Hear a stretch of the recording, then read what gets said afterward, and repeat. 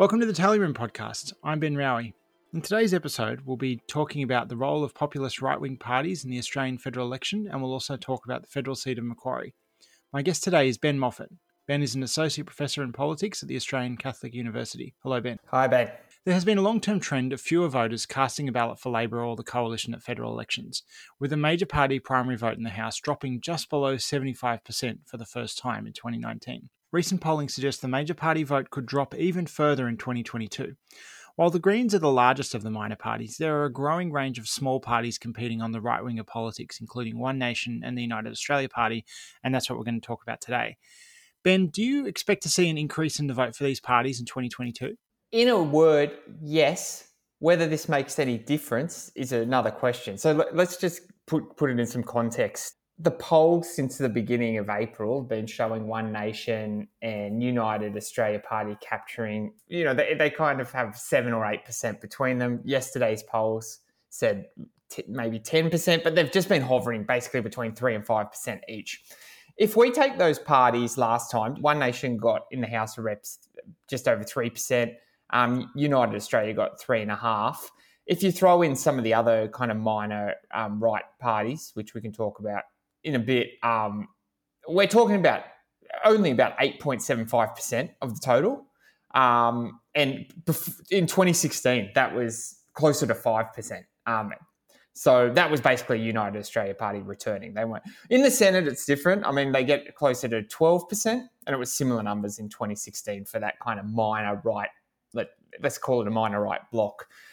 If you look at such low polling for the major parties, can't just be explained by the rise of the Teal independents. That vote will go I suspect if there is a protest vote or people looking elsewhere, some of that will go to some of these minor right parties.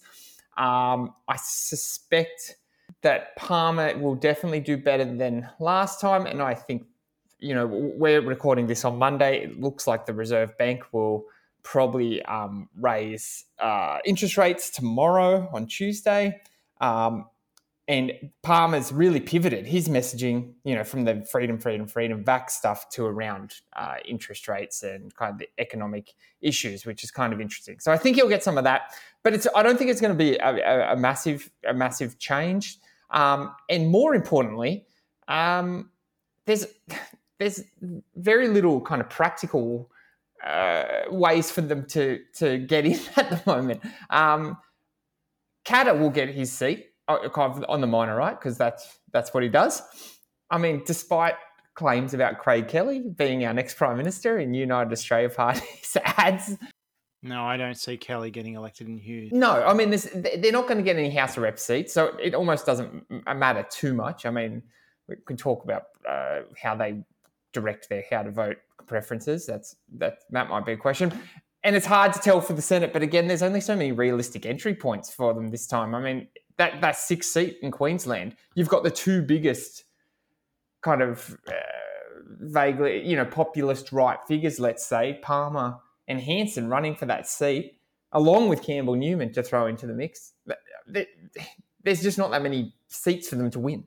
It's a game of musical chairs. There's only one spot left for them to win, and maybe Hanson loses, but to one of those others, but there's not room for both of them really. And maybe it'd be interesting if they were in different states and they could both pick up seats, but that's not really the case. Well, before we move on, because I want to talk a bit more about who these people are and how these parties work, but one of the things as well, you talked a lot about House vote compared to Senate vote. One of the limiting factors in the House is often that they don't run everywhere. And one of the things that's happened this time is that UAP was already running everywhere, but One Nation is now running nearly everywhere. And the Lib Dems are running in about 2/3 of seats. So there's just a lot more right-wing candidates to attract votes. So I think we will see that House vote just climb for that, but none of that will translate into any seats changing hands, because any of the seats that they could have been remotely competitive in, they were already running in last time. So that may translate into an increase in the headline vote for minor parties without, as you say, without changing anything in the outcome. And the Senate is interesting because there doesn't seem to be much of a prospect for these parties outside of Queensland. And I mean, we can argue about Jackie Lambie. I don't think she quite fits this category. No, I mean, I think she's populist, but I don't think she's a populist right figure. No, no. Okay, so parties we're talking about here, we're talking about One Nation, the UAP, the Lib Dems. They're the three big ones, I think, in terms of who's running a lot. There's a bunch of small parties too. And then there's also the Shooters, Fishers, and Farmers, who uh, definitely are a minor right party, but they're much more of a state political presence than they are a federal political presence. Now, you're an expert on populism, Yep. which is not the same thing as these parties. Which of these would you describe as populist parties, and which ones wouldn't you? And how do you draw that line? Yeah, good. It's a good question. So populism basically is a political phenomenon where the major cleavage in society is between the people versus the elite. So to be a populist party, basically, you've got to have a lot of rhetoric about we're representing the people against these cronies in Canberra, big business, we're standing up for the little guy, etc. I mean, that's why I say someone like Jackie Lamb. That sounds like Jackie Lambie, right? But I don't, yeah, where she sits on the left-right spectrum, I think sometimes hard to tell. Of those parties that you mentioned, the ones that are clearly populist to me are One Nation, United Australia Party, and I mentioned Katter before, but there's actually a fair bit of variance, I think, between what types of populism there are. So One Nation is kind of a quintessential what political scientists call populist radical right party. And they combine populism with nativism, that is kind of an exclusionary form of nationalism, so anti-immigrant sentiment and the like, along with authoritarianism in terms of their kind of their views on law and order and the like, heavy punishments for. So when we talk about populist radical right, that they fit really well into the kind of broader global scheme of people like Marine Le Pen. Your listeners would have been watching the French elections probably a couple of weeks ago, presidential elections. People like Donald Trump, populist radical right figure, Viktor Orban, Geert Wilders in the Netherlands, this wider global trend of populist radical right parties. Palmer's different, though. Palmer is an interesting creature. So his party, I would just call a populist right party. And it's not populist radical right. There's no nativism going on there. I know there was flirting. I don't want to downplay the political communication, particularly in the last federal election where things went off the air in terms of kind of some of those memes, some of their political messaging, and some of the people it seems that they were consorting with were definitely on that nativist spectrum. But if you actually look at the policies of the party, there's nothing about, immigration. In fact, they note their achievements as still from 2013, helping free asylum seekers and the like. The original version of the Palmer United Party in 2013 positioned itself as being pro-refugee, if anything. And I remember at the time there was controversy within the Greens because some parts of the Greens were quite willing to do preference deals with him, and other parts were like, well, I know he says that, but is that really what he thinks? And then, yes, they've moved much further to the right when it's been convenient, but very much opportunistic, right? And they have jumped on the anti-vaxxer bandwagon, but you're not hearing much on that now, which I think makes sense because most people have their vaccinations. Maybe some of those did that under duress, but most people appear to be quite pro-vaccine. It doesn't appear to be a good base of political support. The air's almost run out of it. You just look at those billboards, right? They were freedom, freedom, freedom, freedom. We can't trust these parties again. And now the messaging's changed. You can almost pinpoint it. He did that his National Press Club address. It was almost a complete pivot. I was having a look on the website. Those anti-vax kind of freedom policies have dropped to the bottom. And even Craig Kelly's not getting wheeled out to the same extent. The other right-wing minor parties I want to talk about, Liberal Democrats are an interesting one because they do not fit that mold at all. And they very much sometimes feel like they have a very particular ideology and they're quite narrow about where they stand politically and are a lot less, I would not call them opportunists. Like they have an agenda. They're kind of not really willing to go outside that. No, I agree. I mean, they're not a populist party. If anything, they're actually quite elitist and they're quite happy to kind of, prove their elitist kind of business credentials and the like. They're such an interesting party. They've become a bit of a libertarian halfway house for people who got sick of other parties or who appear on Sky News a lot. Latham was there for a bit. John Ruddock and now Campbell Newman. But they've got a pretty clear ideological platform. You've got to give them that. And they've, in one way, they've got Campbell Newman, who's ex-LNP. I mean, Pauline Hanson used to be in the Liberal Party. Clive Palmer, they all have heritage in the Queensland coalition back in the day. But it does feel like the Liberal Democrats are a bit more comfortable being the right-wing libertarian wing of the Liberal Party. Like, they actually overlap a little. They're a bit more comfortable with the Liberal Party, I think, than some of those other groups. I think some of their supporters would be pretty comfortable being at the right-wing end of the Liberal Party or the Liberal Democrats, depending on the moment. Yeah, I mean, in another life, it wouldn't be weird for Tim Wilson to, be in that party. Yeah. And then there's the shooters and fishers and farmers. I mean, pretty straightforward. Nationals not doing their job, so we have to do it. And quite willing to work with the left a bit more. I mean, maybe not so much the Greens, but they work quite well with Labor. They are kind of an alternative Nationals party. And in that sense, they don't have the same kind of ideological bent of someone like the Lib Dems or even One Nation. She's left now, but Helen Dalton, who was one of their state MPs, they've had some state lower house MPs who are quite moderate, actually. Yeah, I mean, and it makes sense for there to be that position on the right or even that moderate right, because given the Nationals are so much in the pocket of the Liberal Party, just given the coalition setup. Yeah, it makes a lot of sense. I mean, more than me. I mean, New South Wales is where they really prosper, isn't it? Yeah, it's their heartland. I mean, they won 3 lower house seats at the last election, plus they have 2 upper house MPs. One of those lower house MPs has now become an independent. But yeah, they had 5 seats after the last election. Yeah, I mean, it's pretty impressive, actually. What do we see as the issues that are splitting these voters off from the coalition at the moment? Because Labor has been losing ground to the Greens, and if some of the polls that we saw last night are right, the Greens could be on track for quite a good result at the election.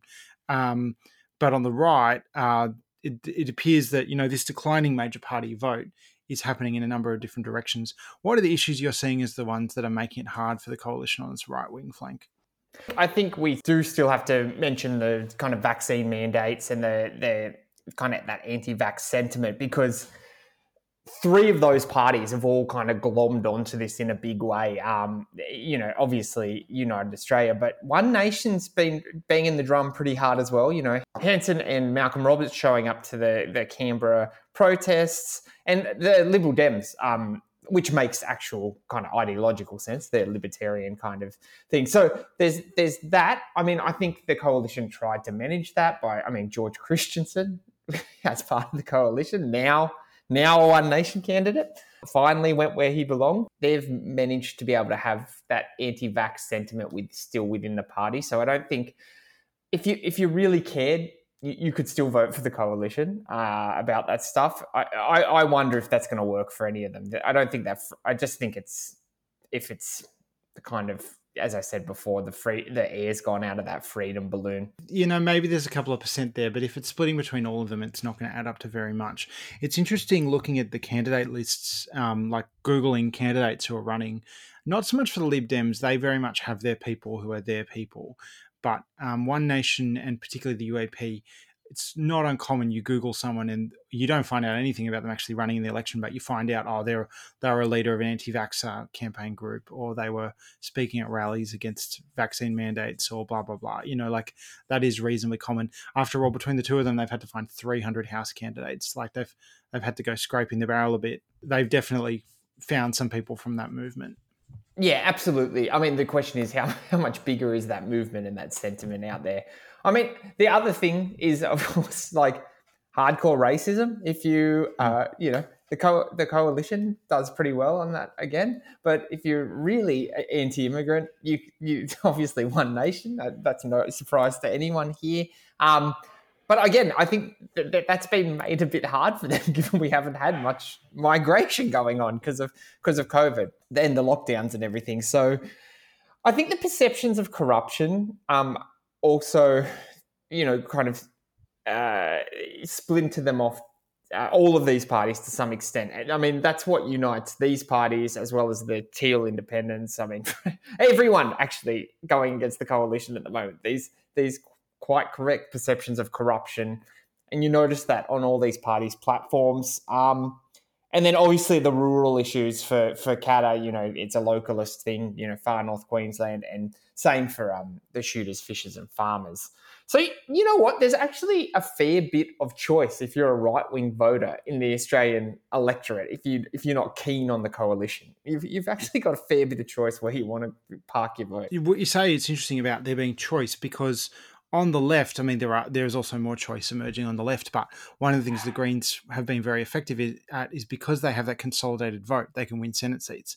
Maybe if all that vote was behind one party, they would be winning Senate seats in every state, but they're not. They're like, probably one of them will win a seat in Queensland, and we'll get to that in a minute, but that's probably it. You can imagine if the Greens, in another dimension, in another situation, it was a bunch of state-based parties. Well, the Greens are, but if they weren't unified, and if they split off onto social issues, environmental issues became more split on that regard. It might be a similar situation. Well, now, I mean, the vote. One of the things about the minor party vote is it's now getting big enough that you do have a few percent for animal justice, and you have parties like Reason and Fusion that have kind of what used to be single issue left parties that have merged into them. We keep mentioning it, but the Queensland Senate race, that's kind of the centre of the minor right conflict of this election. We've got three prominent figures, all of whom are current or former parliamentarians, running for these three bigger minor right parties. Pauline Hanson's defending her seat, Campbell Newman, Clive Palmer, and kind of the fourth candidate in that contest is Amanda Stoker, who's the third Liberal national senator up for election, who herself is quite comfortable on the more right-wing end of the coalition spectrum. What's your take on that race? Firstly, it's fascinating that it's all clustered there in one seat, to have kind of some of the central figures of the right fighting for that one seat. I don't know how it's going to play out, though. I mean, it's the Senate's notoriously difficult to kind of work out. I mean, this is more your bag. Do you have a take of who's most likely? I still think it's Hanson. I think she has the profile. She has probably credibility for a certain group of people of being there. She's the incumbent. Like, Clive Palmer has the money, but he's had the money before and it hasn't translated into electoral outcomes. So, like, maybe that'll work, but probably not. I don't think Newman can win. And I think probably it's not really about Stoker. It's about the total size of the LNP vote. And I don't think it'll be high enough for them to hold their third seat, but it could be. I guess it's possible if the polls are really wrong, the right could win 4 in Queensland, which is what they currently hold. But I think the polls would have to be extremely wrong for that to happen. I mean, I don't want to say credit where credit's due, but Hanson, I mean, I haven't seen much commentary on this, but I actually think, not Hanson, but One Nation, over the last few years, it's done a rather effective job of broadening its messaging. Like, it's no longer just an anti-immigrant party. I think I don't know whether this is just by accident, like the people who have kind of other players who have come in. It's not just her party anymore, I think having Malcolm Roberts kind of adding that vaguely libertarian, vaguely sovereign citizen kind of vibes. And then Mark Latham, I mean, he's basically his misogyny and his anti quote unquote cultural Marxism, the gender stuff, woke, he just hammers that over and over again. So the party actually has a few more. I think it's got more to run on than it previously had. So that's why I said earlier I wouldn't be surprised to see its vote go up a bit more. Well, I think that's always the challenge is, can you create a broad church umbrella right-wing party, a Greens of the right? And probably One Nation, I mean, they were the original one back in the 90s. Back then there was a lot less competition on the right. The minor party vote was just a lot smaller. But certainly the recruitment of Latham and having state MPs, that party has a history of electing state MPs and then losing them really quickly because they can't work together. Hanson can't cooperate with others. She has a very authoritarian leadership style. If she's gotten over that and she's found a way to be able to work with other leadership, other power centers in the party, God knows that was always a difficulty in the Greens, was Bob Brown had his own agenda, but he didn't have that dominant position in the party, and there were people who were able to do their own thing. Then there is potential for One Nation to grow and have presences in state parliaments and build up its own local machines and kind of absorb some of those other parties. Palmer is just a pure protest vote. I mean, how big is that protest? They change their policies every bloody election that they run in. For what is this their third election they're contesting? They basically didn't contest the 2016 election. I think they ran one candidate, yeah.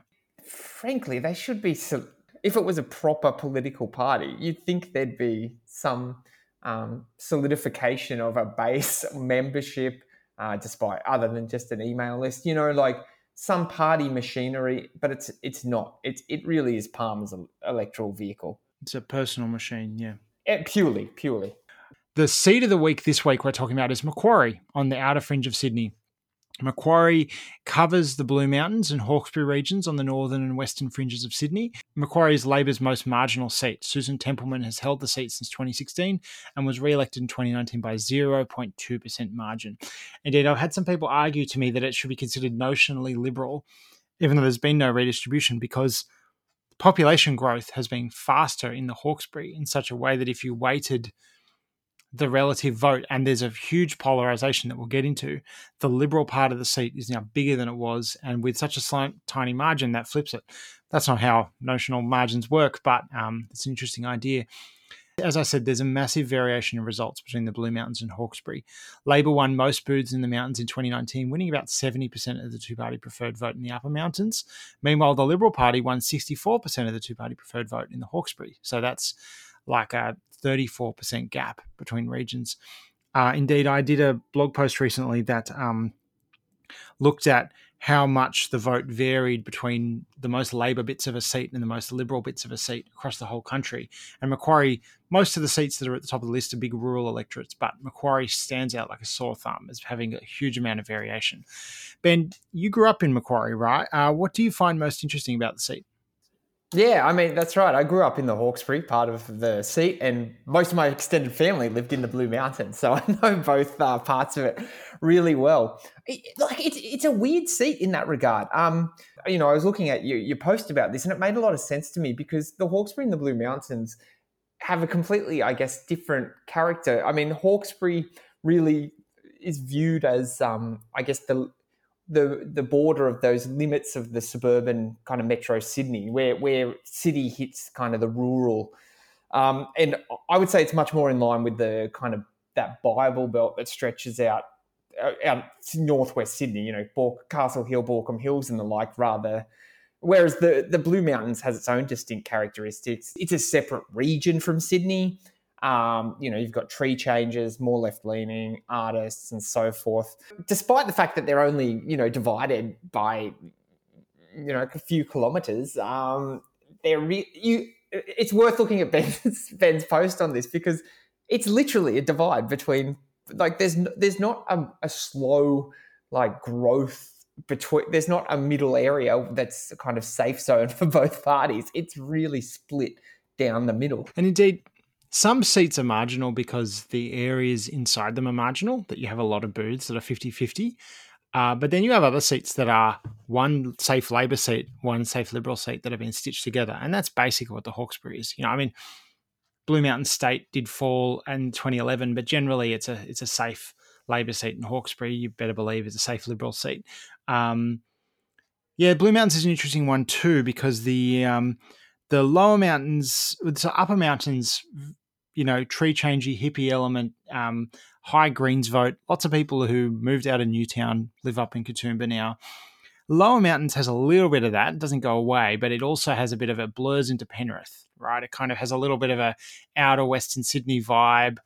It does have that interesting element. I feel like you could it's a dilemma they've had with redistributions, and for a while they've settled and just said, we're just going to leave that alone. In 2007, I think it was, they completely redrew the electorate. So Macquarie lost the Hawkesbury and gained a big chunk of the Central West, which is what Macquarie was back when Ben Chifley was the representative back in the 40s. That's what Macquarie looked like. It covered Bathurst and out there. I did that for one term. They put Hawkesbury in with Greenway, which was kind of the northern tip of Blacktown. And then they reversed it 3 years later. They went, oh, that was a bad idea. We're not going to do that. I feel like if Penrith had a little bit more of a population, you would stitch the Blue Mountains together with part of Penrith. But Penrith is just exactly the right number of people for one electorate. And so to do that, you would then be spilling the rest of Penrith out to like stitch it together with Blacktown or Fairfield or Campbelltown or something.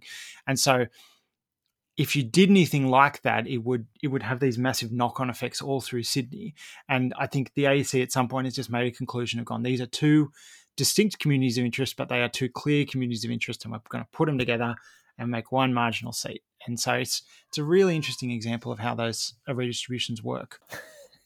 Yeah, I mean, it's fascinating, and what you were saying before is correct. I mean, Sydney, Hawkesbury is kind of the area in Sydney where population growth can still continue. There's still a lot of area and space that you can build, and it's spilling out there. So whereas that's not the case in the mountains, you can't build, you can't build the housing estates that you see in Western Sydney. In the Blue Mountains, there's no space for it. The geography doesn't allow it.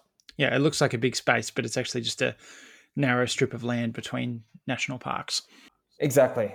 I was going to say the other thing that I think is really interesting watching this seat that's held by, what is it? 400. It was 400-ish votes, I think, in the two-party preferred last time. It's 0.2%.